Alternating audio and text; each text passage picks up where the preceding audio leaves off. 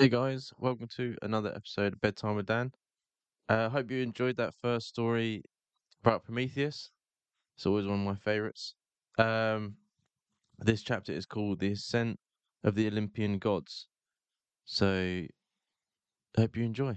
And let's end this Wednesday well. In the beginning, speak to me, Muse.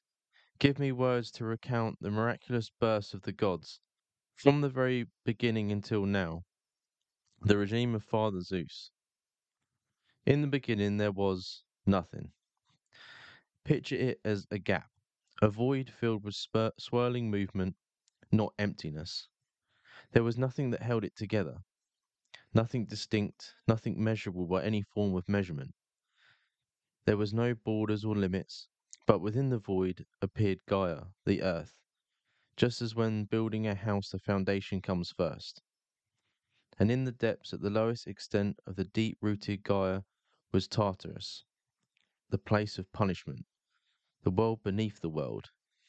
Earth and Tartarus emerged spontaneously, but love is the fundamental creative force. Love, coeval with Gaia, governs the subsequent stages of creation. Gaia and Tartarus were surrounded by the darkness of night, but night blended with darkness and brought brightness and day. And so time came into being, measured by the onward rolling day and night. But herself, Gaia, the earth, bore Uranus, the heaven, to cover her completely. Heaven lay with earth, and she conceived and bore ocean, the water encircling the continents of earth, and Tethys, the waterways within the continents of earth. From the Pacific mingling of the waters to the earth was clothed, and from the mingling of earth Uranus there emerged, among many other children, the Titans, 12 in number, Cronos and Rhea, Hyperion and Theria, Laptus, the father of Prometheus, and the rest of the gods of old. Their names now are mostly unfamiliar, for these were the days of yore. Under the rule of Cronos, the world was of a different order, and it is not easy to comprehend it, except to say that it was primitive. Wide shining Thera bore for Hyperion the blazing sun, the radiant moon, and the rosy fingered light of dawn, which gently fills the sky even before the sun rises. Helios, the sun god, drives his golden cart across the east to the west, and sails in a golden vessel each night on ocean back against the coast, back again to the east. Helios had a son called Thelion, the Gleamer, who was allowed by his father in a moment of weakness to drive his chariot for one day. Much later in the Earth's history, but none apart from Helios can control the blazed chariot drawn by four indefatigable steeds. And Pantheon, hurled to earth in a ball of flame, much of earth's surface was scorched and became desert, and the skin of those dwelling there was burnt black for all time. Pythion's sister was turned into trees, and the heavy tears of grief they shed for their brother solidified as amber. In later times, sister Selena, the moon, and Eos, the dawn, fell in love with a mortal man. Endymion was a shepherd who slept each night in a mountainside cave in Korea. Selena caught a glimpse of a man from on high, and as her pale gleam fell on the features, she fell too. Such is the force of love's attraction. Every night she lay with him while he lay cradled in sleep, not knowing that this his reality was stranger than any dream. Selena loved him so much that she could not bear the thought that he would age and die. She implored Zeus to let him remain as he was, and the father of gods and men granted Endymion eternal youth and eternal sleep, except that he woke each night with Selena visiting him to satisfy her longing. Eos enjoyed numerous affairs, for once she went to bed with Ares, and in jealous anger Aphrodite condemned her to restless ardor. Once one of those with whom she fell in love with was a proud hunter Tithonus, as handsome as are all the princes of Troy, and she begged Zeus that her mate should live forever. Zeus granted her wish, but the love befolded goddess had forgotten to ask also for eternal youth for her beloved. In the days when their passion was new and graceful goddess bore Menion, destined to rule the Ethiopians for a time and meet his end before the walls of Troy. But as the years and centuries passed, Thenos aged and shrank until he was no more than a grasshopper, and Eos shut him away and loved him no more. If asked, he would say that the death was the dearest wish. If asked, he would say that death was his dearest wish.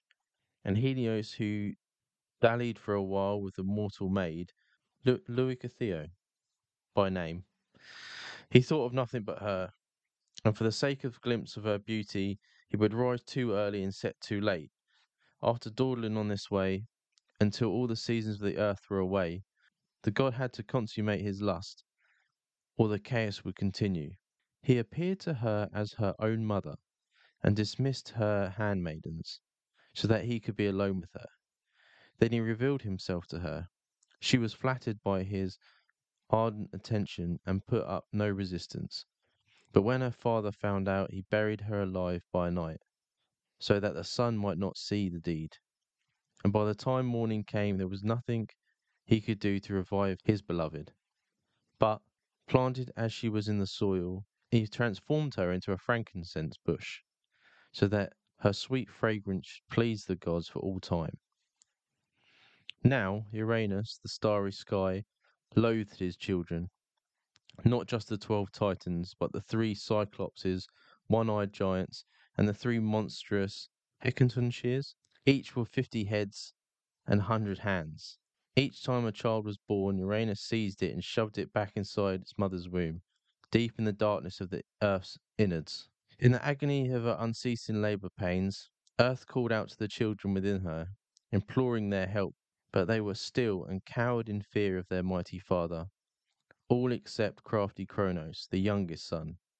Only he was bold enough to undertake impious deed. He took the sickle of adamant that his mother had forged and lay in wait for his father.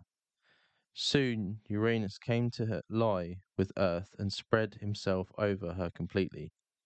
Cronos emerged from the folds where he was hiding, wielding his sickle, and with one mighty stroke he sliced his father's genitals and tossed them far back, over his shoulder. The blood, as it scattered here and there and spilled on the soil, gave rise to the giants and the Furies, the ghouls who sometimes, with grim irony, are called the Eumenides, the kindly ones. They protect the sacred bonds of family life and hunt down those who deliberately murder blood kin. They drink the blood of the victim and hound the hapless criminals to madness and blessed release of death. They are jet black, their breath is foul, and their eyes ooze suppurating pus. But the genitals themselves fell into the urging sea near the island of Cythera and were carried on currents to sea-girt Cyprus. From the foam that spurred from the genitals grew a fair maiden, and she stepped out from the white-capped waves onto the island grass grew under her splendid feet. The seasons attended her and placed on her head a crown of gold, and fitted her with earrings of copper and gold flowers. Around her neck they placed finely wrought golden necklaces, that the eyes of all might be drawn to her shapely breasts. Her name was Aphrodite, the foam-born goddess, and there is none among men and gods who could resist even her merest glance. She is known as the Lady of Cythera and the Lady of Cyprus, and henceforth love become her attendant. Cronos, the youngest of the children of Uranus, usurped his father's place as ruler of the world, but inherited his fear, the typical fear of a tyrant. For his parents warned him that he in turn would be replaced by one of his sons. Each time then that a child was born of Rhea, his sister wife, he swallowed it to prevent its growth. 5 he swallowed in this way: Hestia, Demeter, Hera, Hades, and Poseidon. Pregnant once more, Rhea appeared to her mother Earth, who promised to rear the sixth child herself.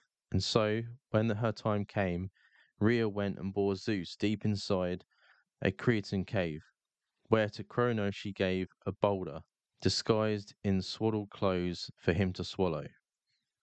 In the cave on Mount Deity, the infant Zeus was fed by bees and nursed by nymphs, daughters of Earth, on goat's milk, foaming fresh and warm from the udder. Young men mounted dwelling Curetes wove outside the cave a martial dance and clashed their spears on their shields to cover the sound of infant wailing. As he grew older, Amathea, the keeper of the goat, brought the boy all the produce of earth in an old horn. And so the mountain of Crete are sacred ground.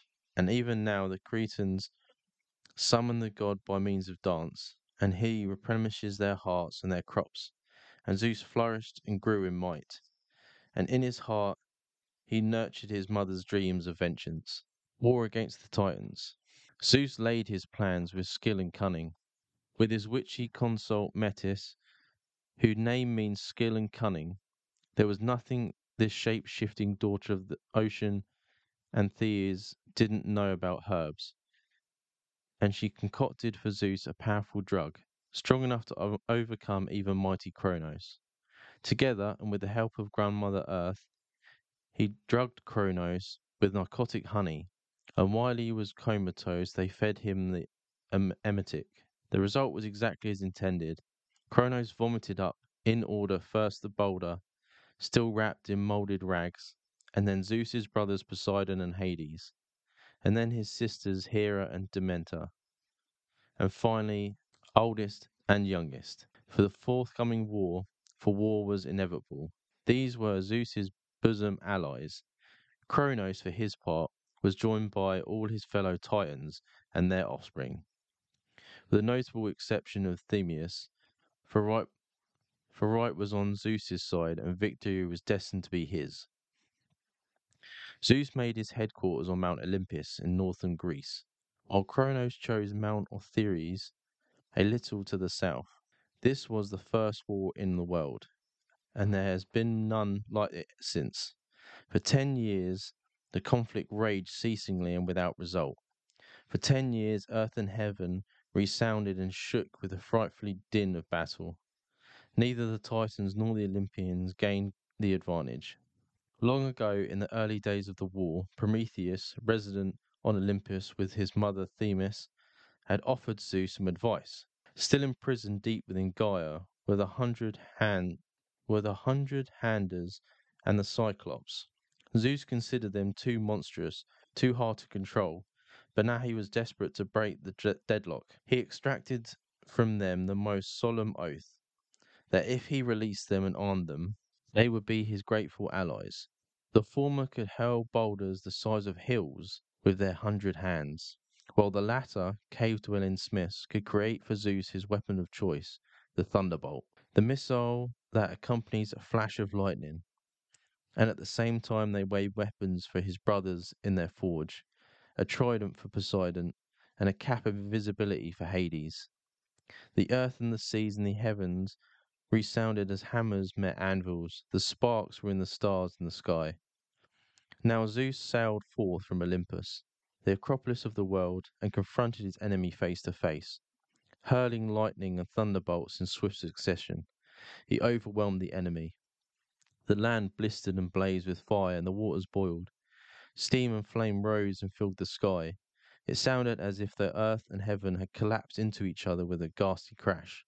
It looked as though all the subterranean fires of the earth had boiled up from the depths and erupted on the surface of the earth. The heat of Zeus's missiles enveloped the Titans, and the blazing lightning blinded them. Meanwhile, Icarus, half goat and half fish, the foster brother of Zeus from the Cretan cave, blew a trumpet blast on his magic conch shell and sowed panic in the Titan ranks. And now the 100 handlers played their part. As thick and fast as hailstones, huge boulders rained down on the Titans, darkening the sky and crashing in even Cronos. Overcome, the Titans were bound and sent down to the gloom of Tartarus. from where nothing and no one can escape, but through the pardon of the ruler of all. It is like a gigantic jar, with walls of impenetrable bronze, and its entrance is stopped with 3 layers of darkness and guarded by 100 handlers. It is the place of utmost punishment, lying as far beneath the earth as the heavens above it. 9 days it would take a blacksmith's anvil to fall from the edge of heaven to the earth, and a further 9 days still to reach Tartarus. But easy through the descent may be, the return journey is impossible. And so the sons of Uranus mostly pass from our knowing. For no bard sings in praise of the defeat, the noble and the misguided Atlas, for allying himself with his uncle Cronos, is forever compelled to shoulder the tremendous burden of the heavens. The female Tartans, Leto, Memory, Theus, Phoebe, Themis, Thea, and Rhea, were allowed to remain under the upper sky, honouring the wall of louding, thundering Zeus. Leto bowed to his desire, and on the sacred island of Delmos bore him a twin deities, Artemis and Apollo. Memory lay with Zeus, and from her were delivered the divine muses, 9 immortal daughters, patronesses, patronesses of culture and all arts. And Themis gave birth to the 3 reverent fates, whom the unfortunate cascade as blind hags. Among the muses who dwell on the Mount Helicon, the province of Calliope is epic poetry, of Clio history, of Uranian science, of Euterpe the music of the pipes, of Melpone tragedy, and Thelema comedy, of Telpiscor lyric poetry and dance, of Erato love poetry, and of Polmenia sacred music. Sweet muses delighted in song and dance, but they knew also that true sadness may inspire poets to their greatest work. And like all deities, they are proud of their domain. The 9 daughters of Pyrrhus of Pella challenged the goddesses to a singing contest and were turned into chattering magpies for their presumption when they lost. And once Thamris of Thrace, the foremost musician of his age, desired to sleep with the muses, all 9, and his eyes, one blue, one green, sparkled as the thought. The muses agreed if he could demonstrate his superiority to them as a musician. He lost the contest, and they took his eyes from him along with his talent. There was a lesson here for a pious man. If he takes the time to ponder it, it's a fool who vows against the immortals. Of the 3 fates, Clotho sits with her spindle and horror, twisting and spinning out the thread that's assigned to every creature from birth to death. At her left hand, her sister Lachis, the dispassionate opportuner, marks the length of the thread. By their side stands the implacable Atropos, ready to cut the thread at the chosen point and bring the life to an end. Just as the fates determine the length of mortal life, so also the ancient goddesses decide how long prosperity, health, and peace are to last. And know this: if the length of a life is already determined, men must act with courage, for they will die anyway when it is their time. The Titans were defeated, but still there were challenges to Zeus's rule. Not long later, but after many centuries of human time, he had to face the giants, born of the blood of Uranus. The giants had various forms and features, just as do the creatures of men, the children of men, except that in place of legs they were sinuous strength of huge snakes, and they were wild and shaggy all over. They were a force of disorder and chaos, rapists, thieves, and murderers, and they could not be allowed to coexist with the new order. Things came to a head with the giants rustled the cattle of Helios, the sun god. It was the last straw. War was declared. An uncouth and unkempt giant stormed heaven with boulders and burning brands. There were so many of them that Zeus could not handle them alone, and for the first time the gods worked together as a team. Even so, they could not prevail against the hostile mob, for it was foretold that the giants could be defeated only by a force that included a mortal, but no mortal than alive would last more than an instant against the giants. This was not yet the age of heroes. It would be like pitting a candle flame against a tempest, and the giants knew this, were sure of the final victory. Zeus concocted an awful plan. The only human ally he wanted was Hercules, but Hercules was not yet born. Zeus reached into the future and pulled Hercules back through time to help against the giants. To Hercules it seemed like a lucid dream, one never to be forgotten, a dream filled with fire and pain and awesome deeds. In desperation of Zeus's cunning, Gaia sought a unique herb that would give her foul children true immortality, even against Hercules. But Zeus, learning of her quest, forbade the sun and the moon and the dawn to shine, so that Gaia could not find the plant, and Zeus plucked it for himself. The greatest of the giants was Geones, who could not be killed while he was in touch with the land from which he had sprung. The plain Peninsula, Hercules shot Alcinaeus with his bow, but no sooner had the giant crashed to the ground than he sprung up again, reinvigorated. Hercules was at a loss. Again and again he shot him, and every time the same thing happened. Then wise Athena told him Alcinaeus' secret, and summoned indomitable sheep, and the giant fell into a deep slumber. While he slept, Hercules laid hold of him and dragged him off the plain. The giant awoke, briefly struggled, and breathed his last. But poor Theon, equal in might, so to his brother Alcinoeus, and the leader of the giants, overwhelmed the goddess Hera and began to rip off her clothes, desiring to take her against her will. Zeus stunned the savage giant with a thunderbolt, and Hercules finished him off with his bow. Dionysius, surrounded by wild animals and riding into battle on a donkey whose braying cowed his enemies, smote Eurystheus with his Theseus staff, while foul Cleitius fell before his flaming brands of the breeded witch goddess Hecate. Mimas died horribly, his blood boiled by molten metal pouring from Hephaestus's crucible. Fearsome Athena buried Enceladus under Sicily, and they turned to Pallas. She flayed him alive and wore his raw skin, sticky with blood as a shield. Poseidon broke off part of the island of Kos and crushed Polybotes with it. Hermes, wearing Hades' cap invisibility, killed Hippolytus, and Artemis did away with Gratian. Apollo shot out the left eye of Ephialtes, while Hercules' arrow lodged deep in the other. The Fates, wielding massive clubs of bronze, crushed the skulls of Thoos, and fierce Agrias. The rest were scattered by Zeus's thunderbolts, and to fulfill the prophecy, shot down by Hercules as he raced after them in his chariot. Gaia implored Zeus for the lives of her children, but he was not to be swayed. There should be none to challenge him.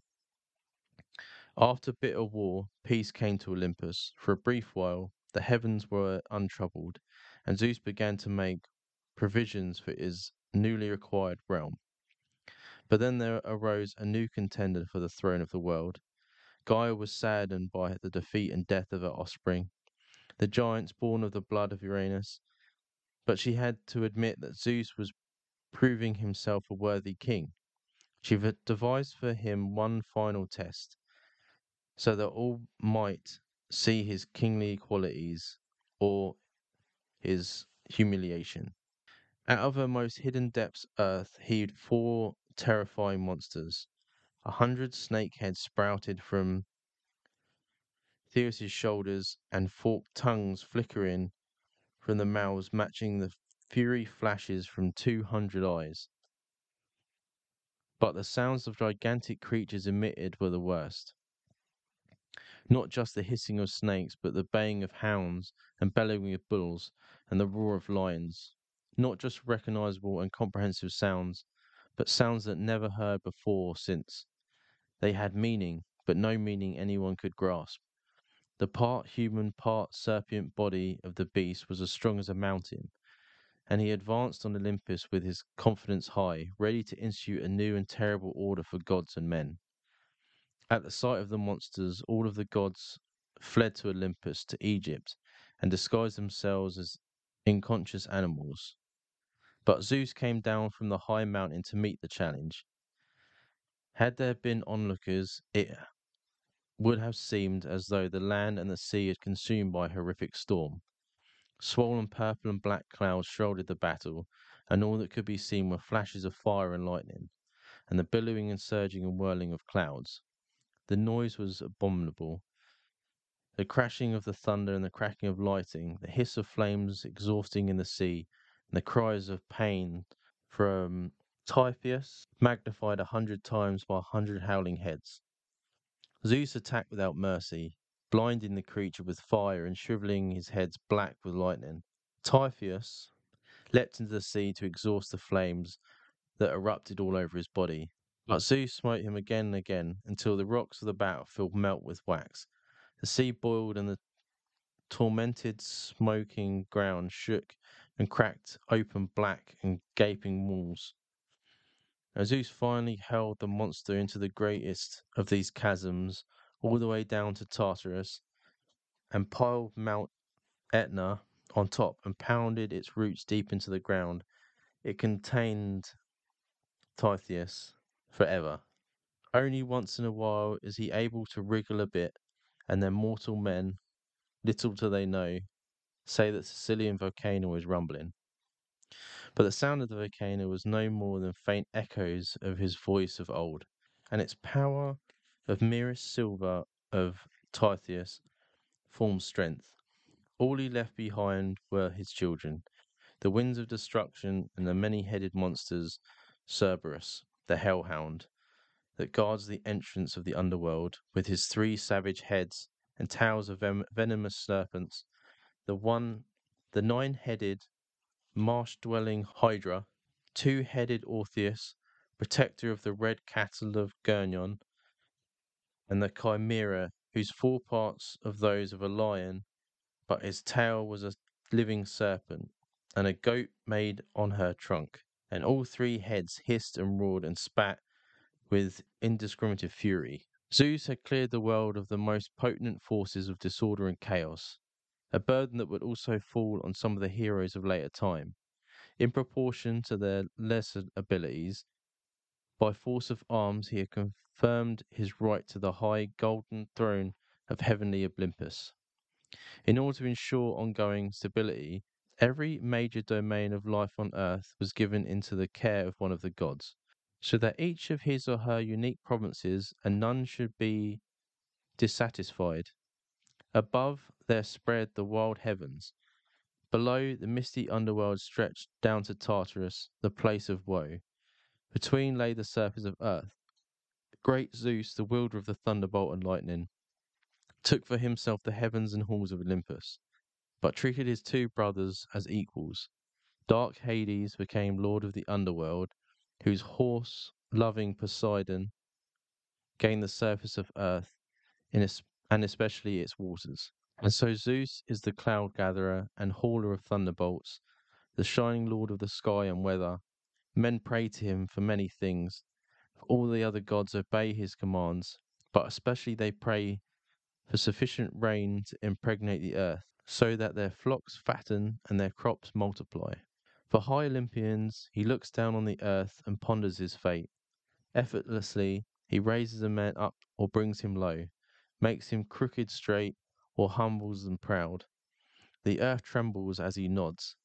If he descends to earth, he becomes a flash of lightning, and the scorched ground where he alights from his chariot is scorched. His majesty is second to none, and he may also appear as a soaring eagle, aloft and magnificent. He speaks to mortal men through the rustling of his sacred oak at Dodona. The oracle of Olympia is his, and the 4 yearly games there are sacred to him. Men think of Poseidon as a trident-bearing lord of the sea, and they pray to him for safety, for they and their craft are puny, and he is mighty, uncertain tempered. But he is also the earth shaker, the maker of earthquakes, when the very land seems to ripple like the sea and yearn to be water, and he delights in horses. For a free running horse flows like the mighty wave, with muscles gleaming and tail streaming. All he has to do is stamp a hoof or strike a blow with his trident. The sweet water gushes from solid rock. His wife is Amethyte, who dwells in the booming of the sea and whisper of the seashells, though he had children by many another nymph and goddesses too. Poseidon drives over the sea in a chariot drawn by horses with braven hooves and golden manes, and at his approach the waves die down and the sea gives him passage. What can be said about Hades? No living man has ever beheld his face, and the dead do not return for his mireless domain. He is the invisible one, for death awaits all. With his staff, he drives all in their time into the echoing vaults of his palace. No one knows for sure where the entrance to his subterranean realm. Some say that it is in the farthest west where the sun goes down to darkness. Others that certain caves and chasms conceive an entrance. Though the gloom of his underworld realm flint the feeble remnants of men of old, pale spirits, glimmering and forlorn, and dust and mist is all of their food. And the river Styx, never to be recrossed, surrounds the domain of Hades, an ocean surrounding the contents of the earth, and the Milky Way surrounds the heavens. Charon the ferryman, dreaded by all, transports the dead across the river to the eternal home. If they bring the coin to pay him, transports the dead across the river to their eternal home, if they bring the coin to pay him. Otherwise, they remain as pale ghosts, whimpering feebly on the banks of the river and imploring all comers for a proper burial. But those who come are only the dead themselves and cannot help. This is the doom that awaits us, except for the few righteous and unrighteous. Those whose brief dances have pleased the gods are allowed to dwell forever on the Isles of the Blessed, or in the Elysian fields, where tempered breezes gently stir meadow flowers, mature by sweet springs and showers. But warmongers and tyrants, murderers and rapists, perpetrators of all foul and abnormal crimes against God or humanity, or hospitality, or parents are cast into the depths of Tartarus and suffer endless torment. Hades is the lord of dead, but his lady Perseon shares his powers, and the souls of the dead are judged by three stern judges: the two wise son of Europia, by Zeus, Minos, and Radathemes of Crete, and Acus, son of Zeus and Aegina, and Hades also Pluto, the giver of wealth, because all crops arise out of the under earth, and he bears rich minerals deep in the secret places. Well, guys, that was a very tough story, and it is longer than our normal ones. Jesus, there was a lot of names in there. I thought the Norse gods one was tough, and I had to Google pronounce a lot of those names. I hope you stuck through it, and hopefully it gets easier than that one. But I hope you are having a good week.